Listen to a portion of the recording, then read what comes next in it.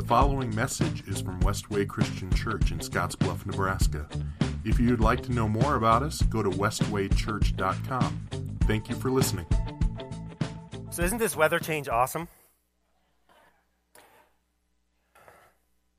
Like my body was appreciating the cooler weather, and then it got warm, and it started to like that, and then it got cold again. And now I have a cold, and my body does not like this weather. So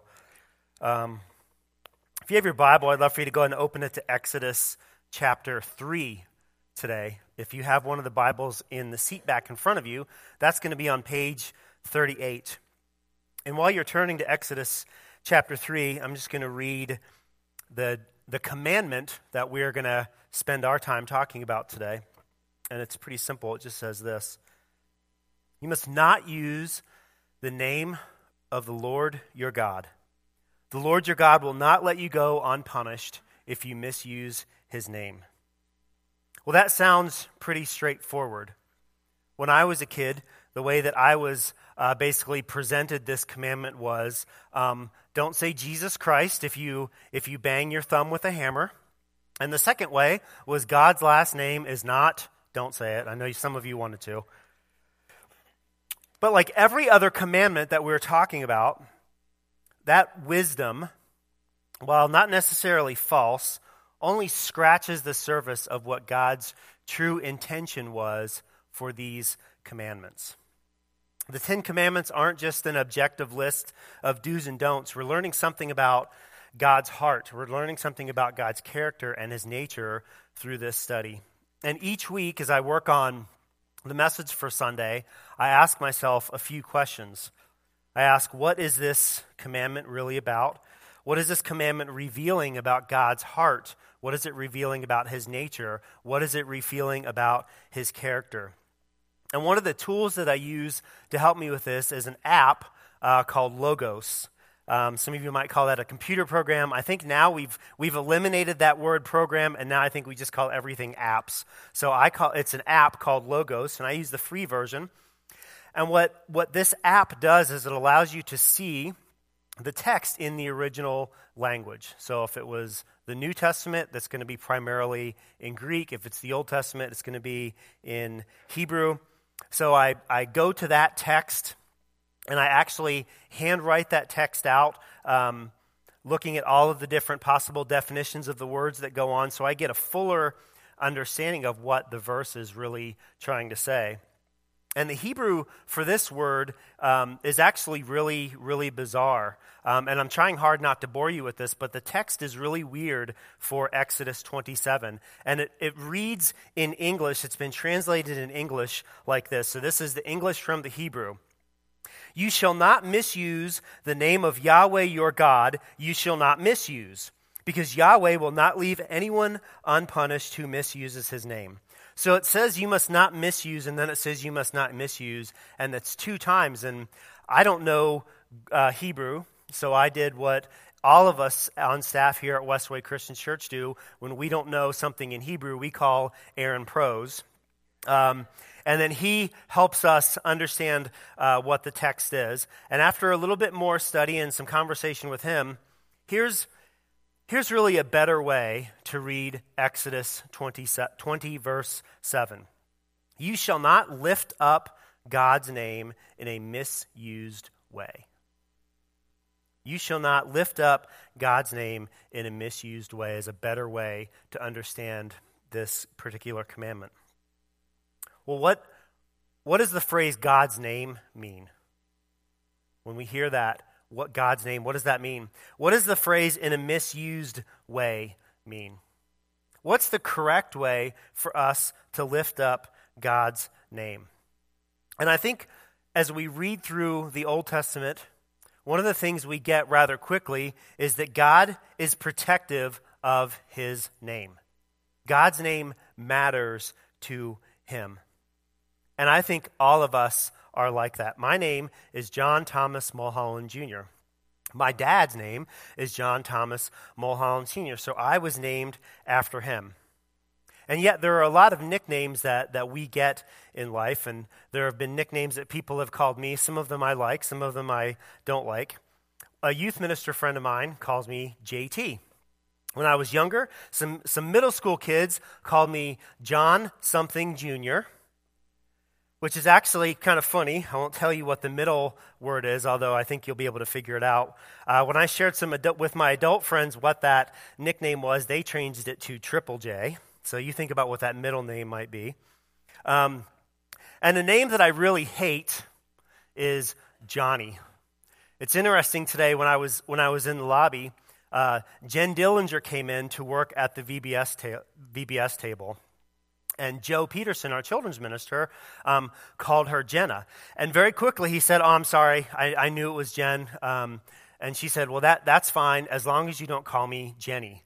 And so I shared with her just very briefly, like we have an affinity for the hatred of adding a Y to our names. So please don't call me Johnny. I hate that.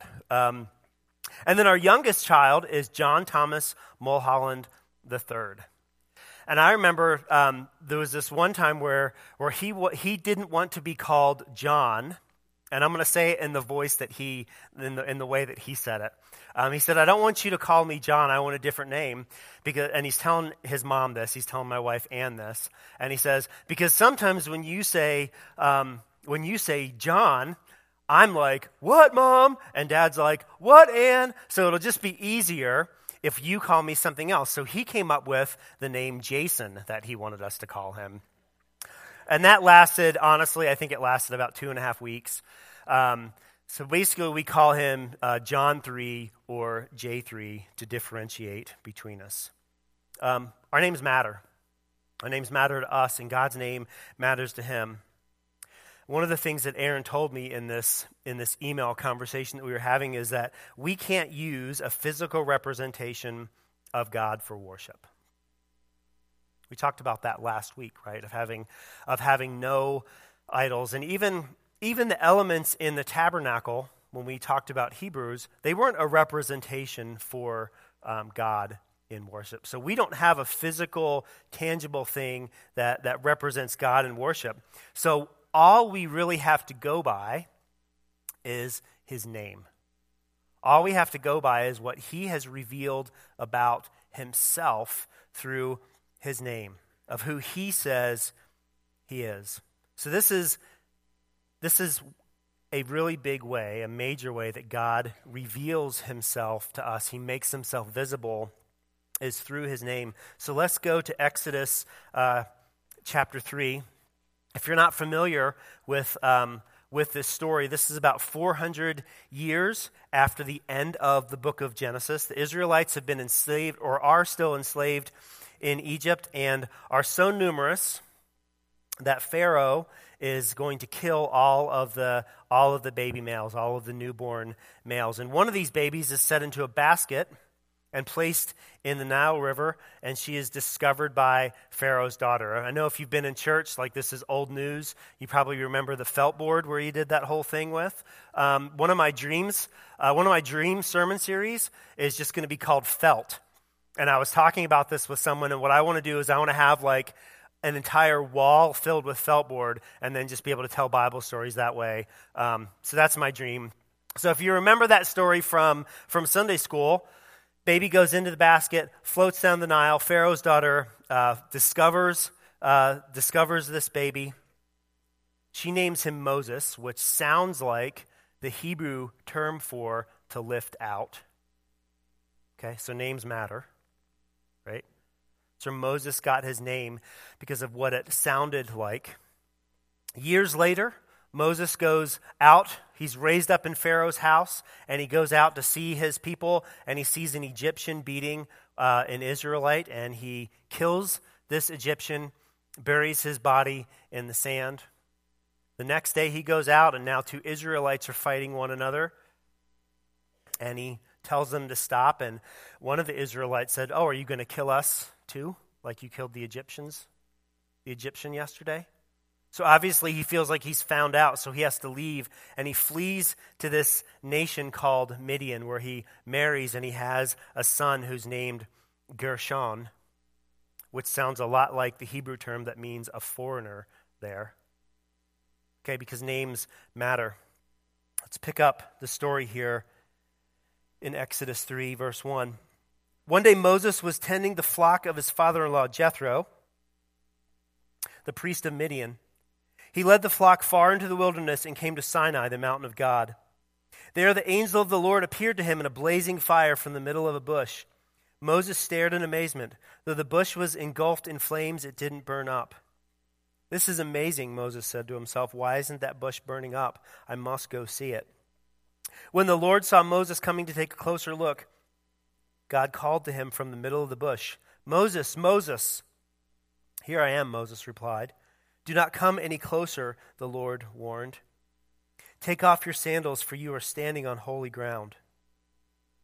I am the God of your father, the God of Abraham, the God of Isaac, and the God of Jacob. When Moses heard this, he covered his face because he was afraid to look at God. Then the Lord told him, I've certainly seen the oppression of my people in Egypt. I've heard their cries of distress because of their harsh slave drivers. Yes, I'm aware of their suffering.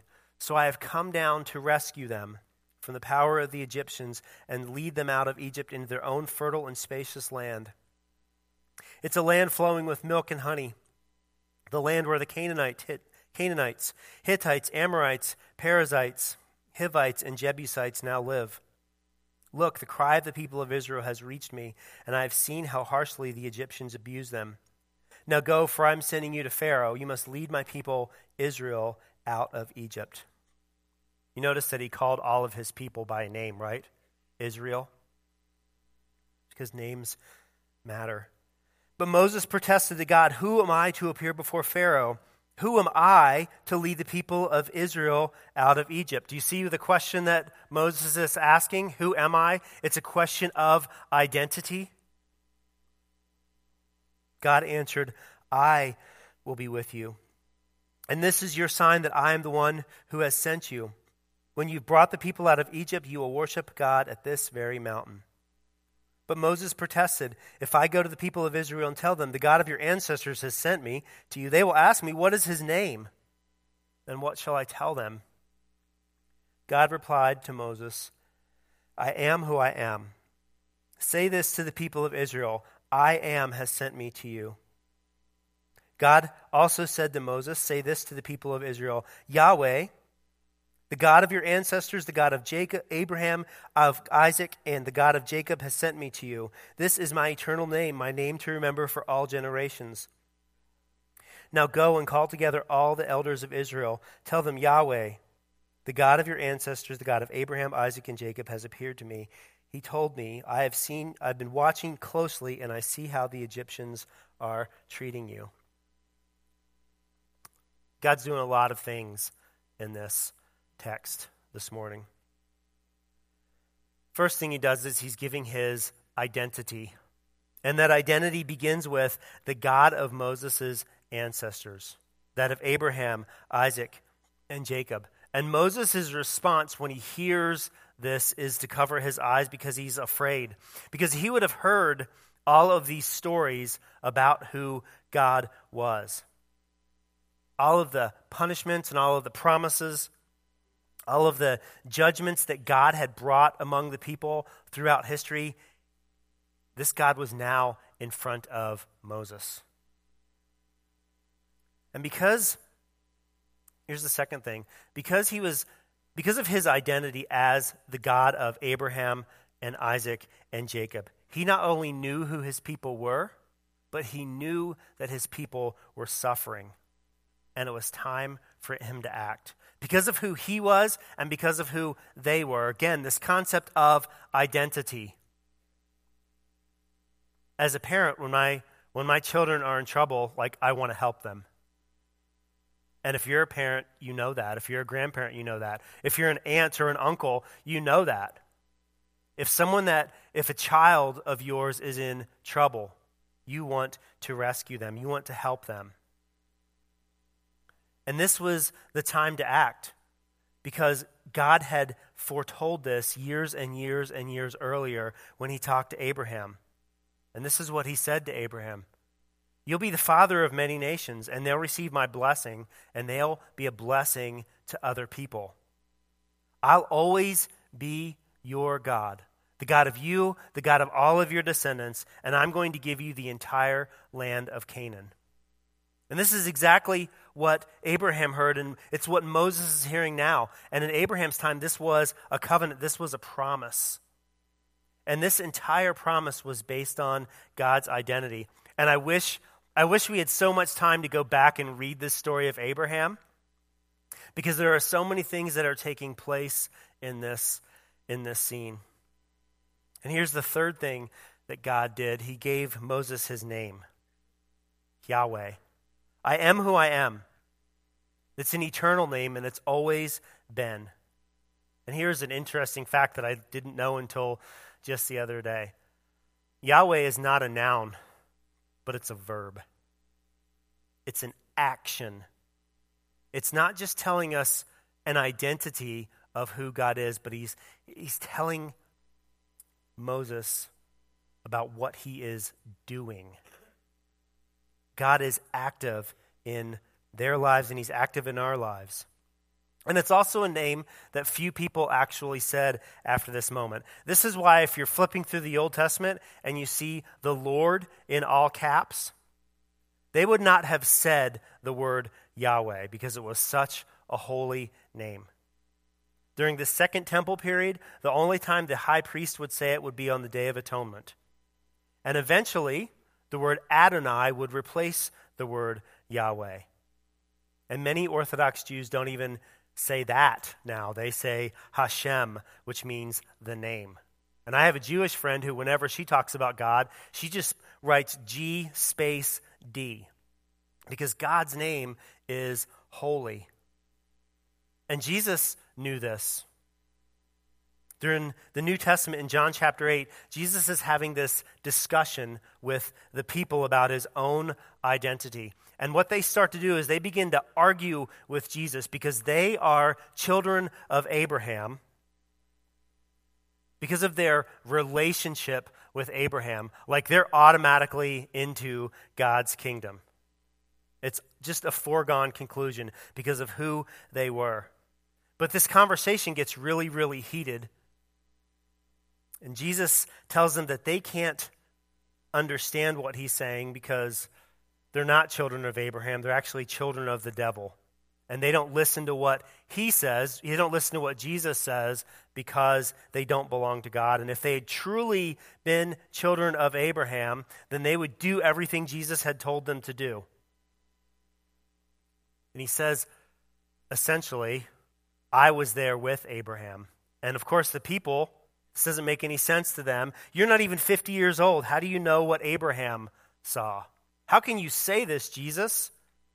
You're not even 50 years old. In John 8:58, Jesus says this, let me tell you the truth. Before Abraham was even born, I am.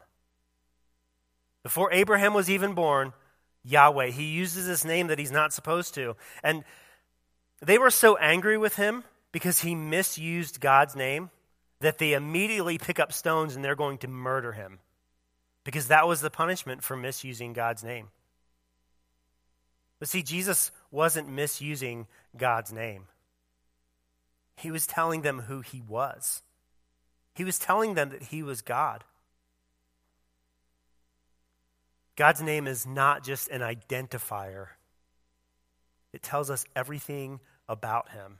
Who he is, what he does, how he does it. All of these things are wrapped up in his name. So we want to avoid talking about God. We want to avoid talking about God's name in a misused way. We want to honor God.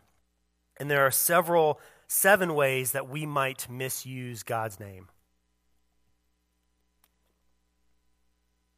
We can misuse it in a worthless way, or a futile way, or an inconsequential way. We can misuse it in an unrestrained way, in a false way, in a destructive way, in a magical way. And what I did is I took those 7 and I put them down into three categories. Okay, the first one is desolating, and that's in a destructive and evil way. So we misuse God's name in a desolating way when we use it in a destructive and evil way. And I had 2 scenes in Scripture Actually, one scene in Scripture that came to mind for me in this. This is in Luke chapter 9, 53 to 56. Jesus and the disciples are heading into this Samaritan village for a meal, but the people there refuse to accept Jesus because Jesus is on his way to Jerusalem. So, James and John, they come up to Jesus, and they ask for his permission to call down fire upon the village and kill everyone in there. What they want to do is they want to use God's name in a destructive and evil way. Well, Jesus, if they're not going to accept you, let's just wipe them all out. And what Jesus does is he rebukes them.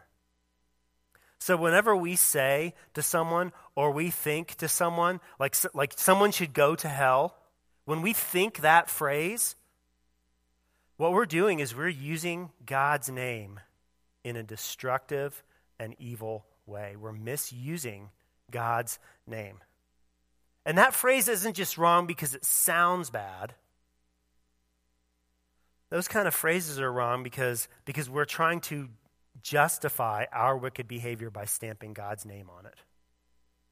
Right? Because that's what the disciples were trying to do.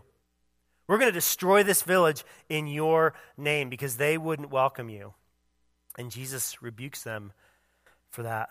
So here's the second way that we can misuse God's name. We use it falsely. And that's idolatrous and magical. And there are two scenes that come to my mind here. The first is in Acts chapter 8, 4 to 25. We read about this man who is a sorcerer named Simon in Samaria.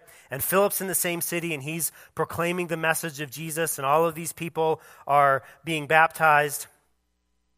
And when they arrive, they pray for the believers. The disciples arrive, they pray for the believers to receive the Holy Spirit. They lay hands, and Simon sees this, and he goes up to the disciples and he says, hey, if I give you some money, can you give me the power to lay hands on people and give them the Holy Spirit? Like, can I pay you for this power?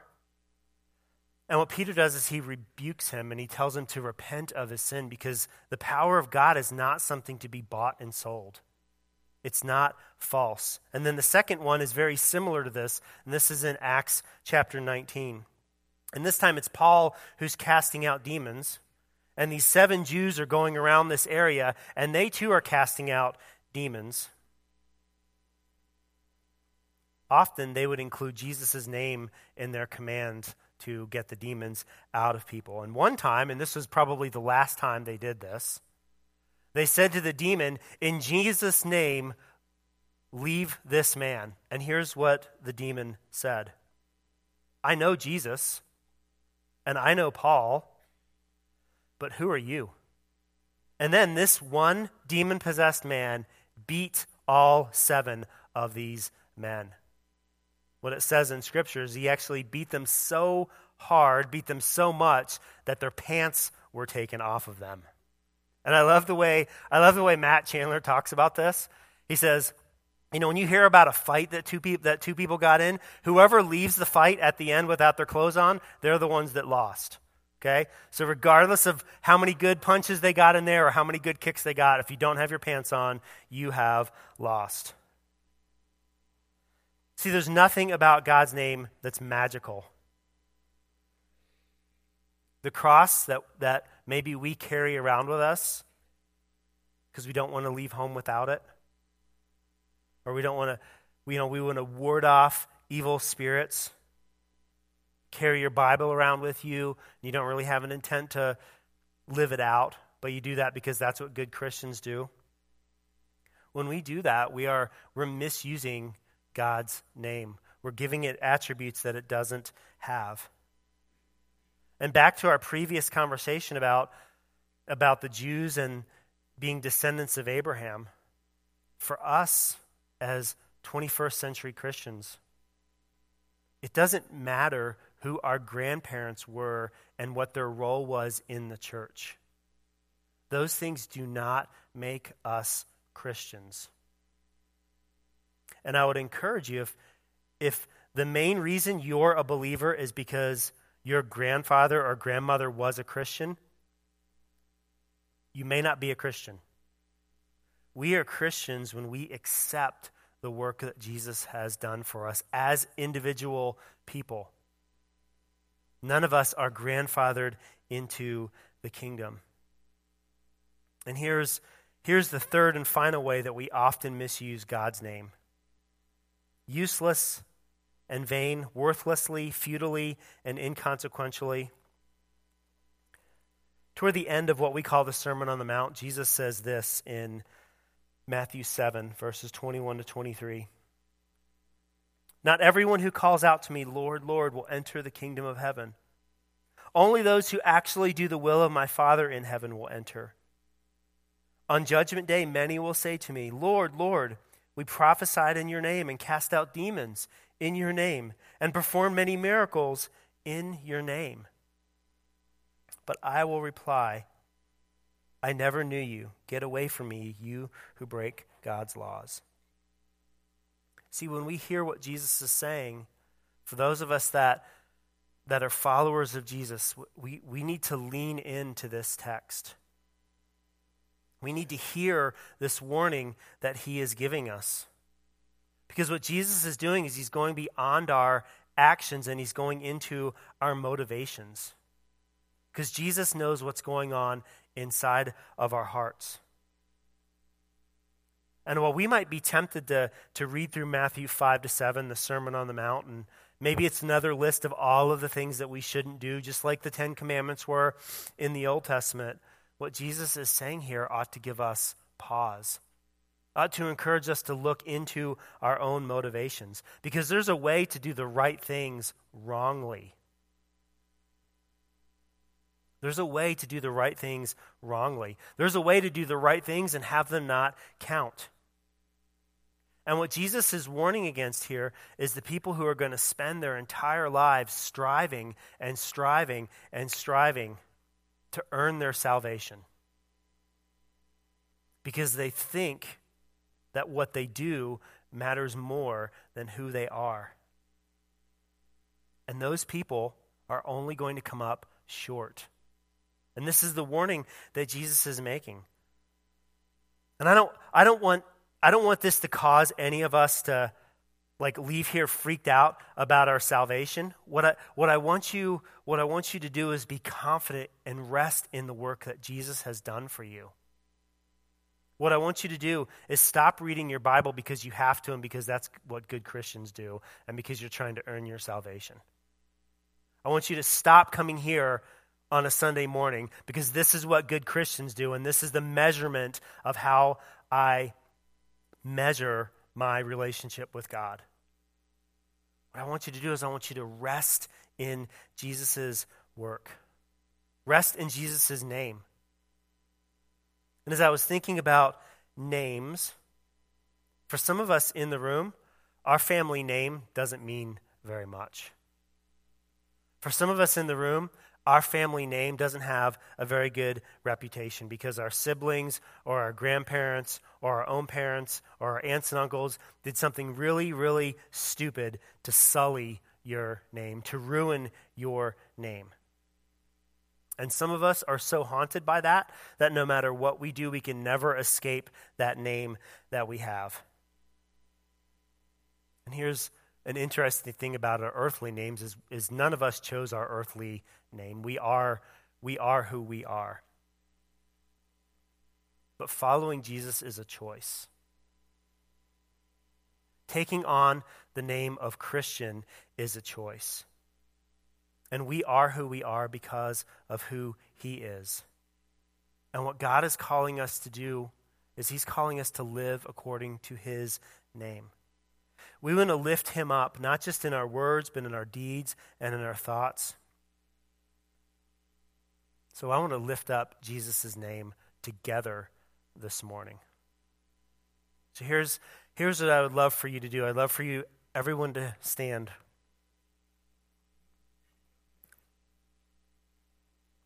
So go ahead and stand up.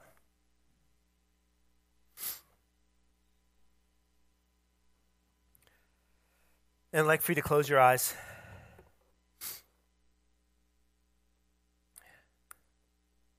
And maybe you want to raise your hands or hold them out in front of you. Since no one's looking, it's not going to be that embarrassing. You can hold your hands up. Just raise your hands. Let's just stand silently before God for a moment before we lift him up together.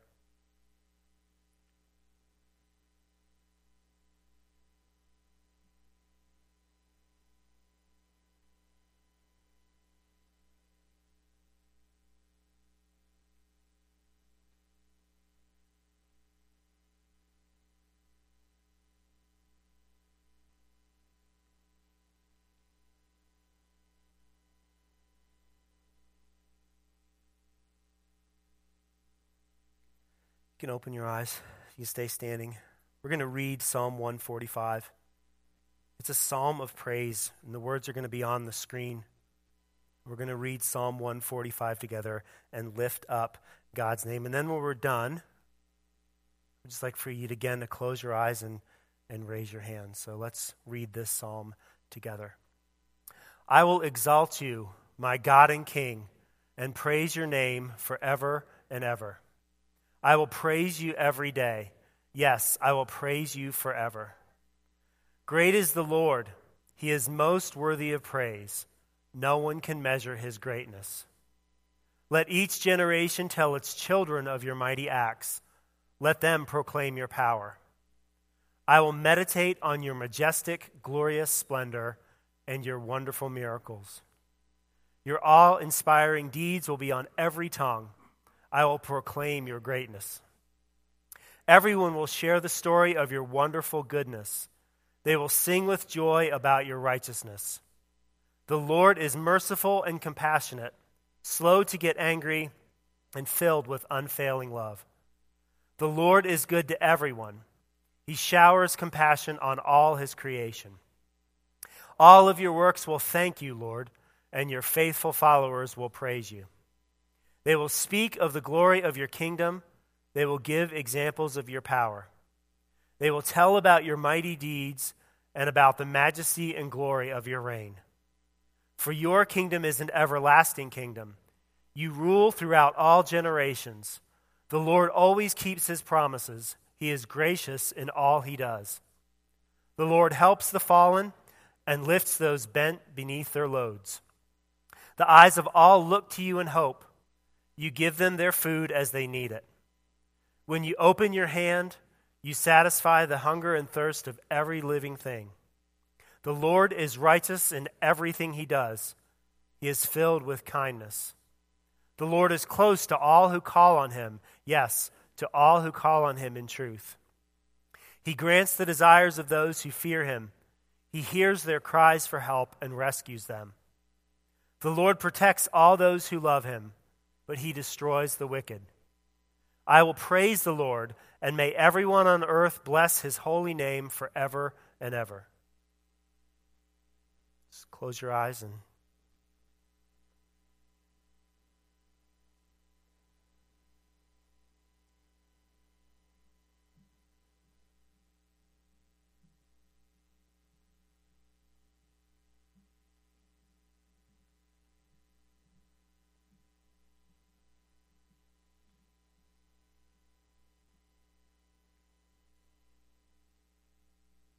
God, we want to lift up your name.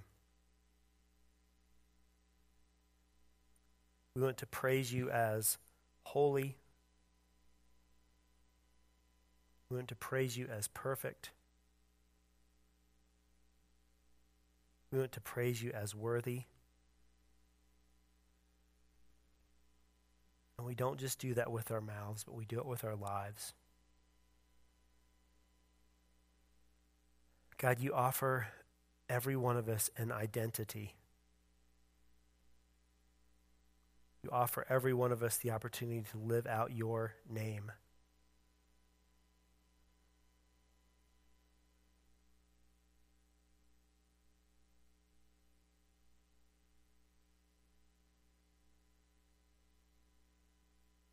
Call us to be a people that takes that responsibility seriously. Call us to be a people that takes that responsibility honorably. And call us to be a people who takes that responsibility faithfully. In your Son's name that we pray. Amen.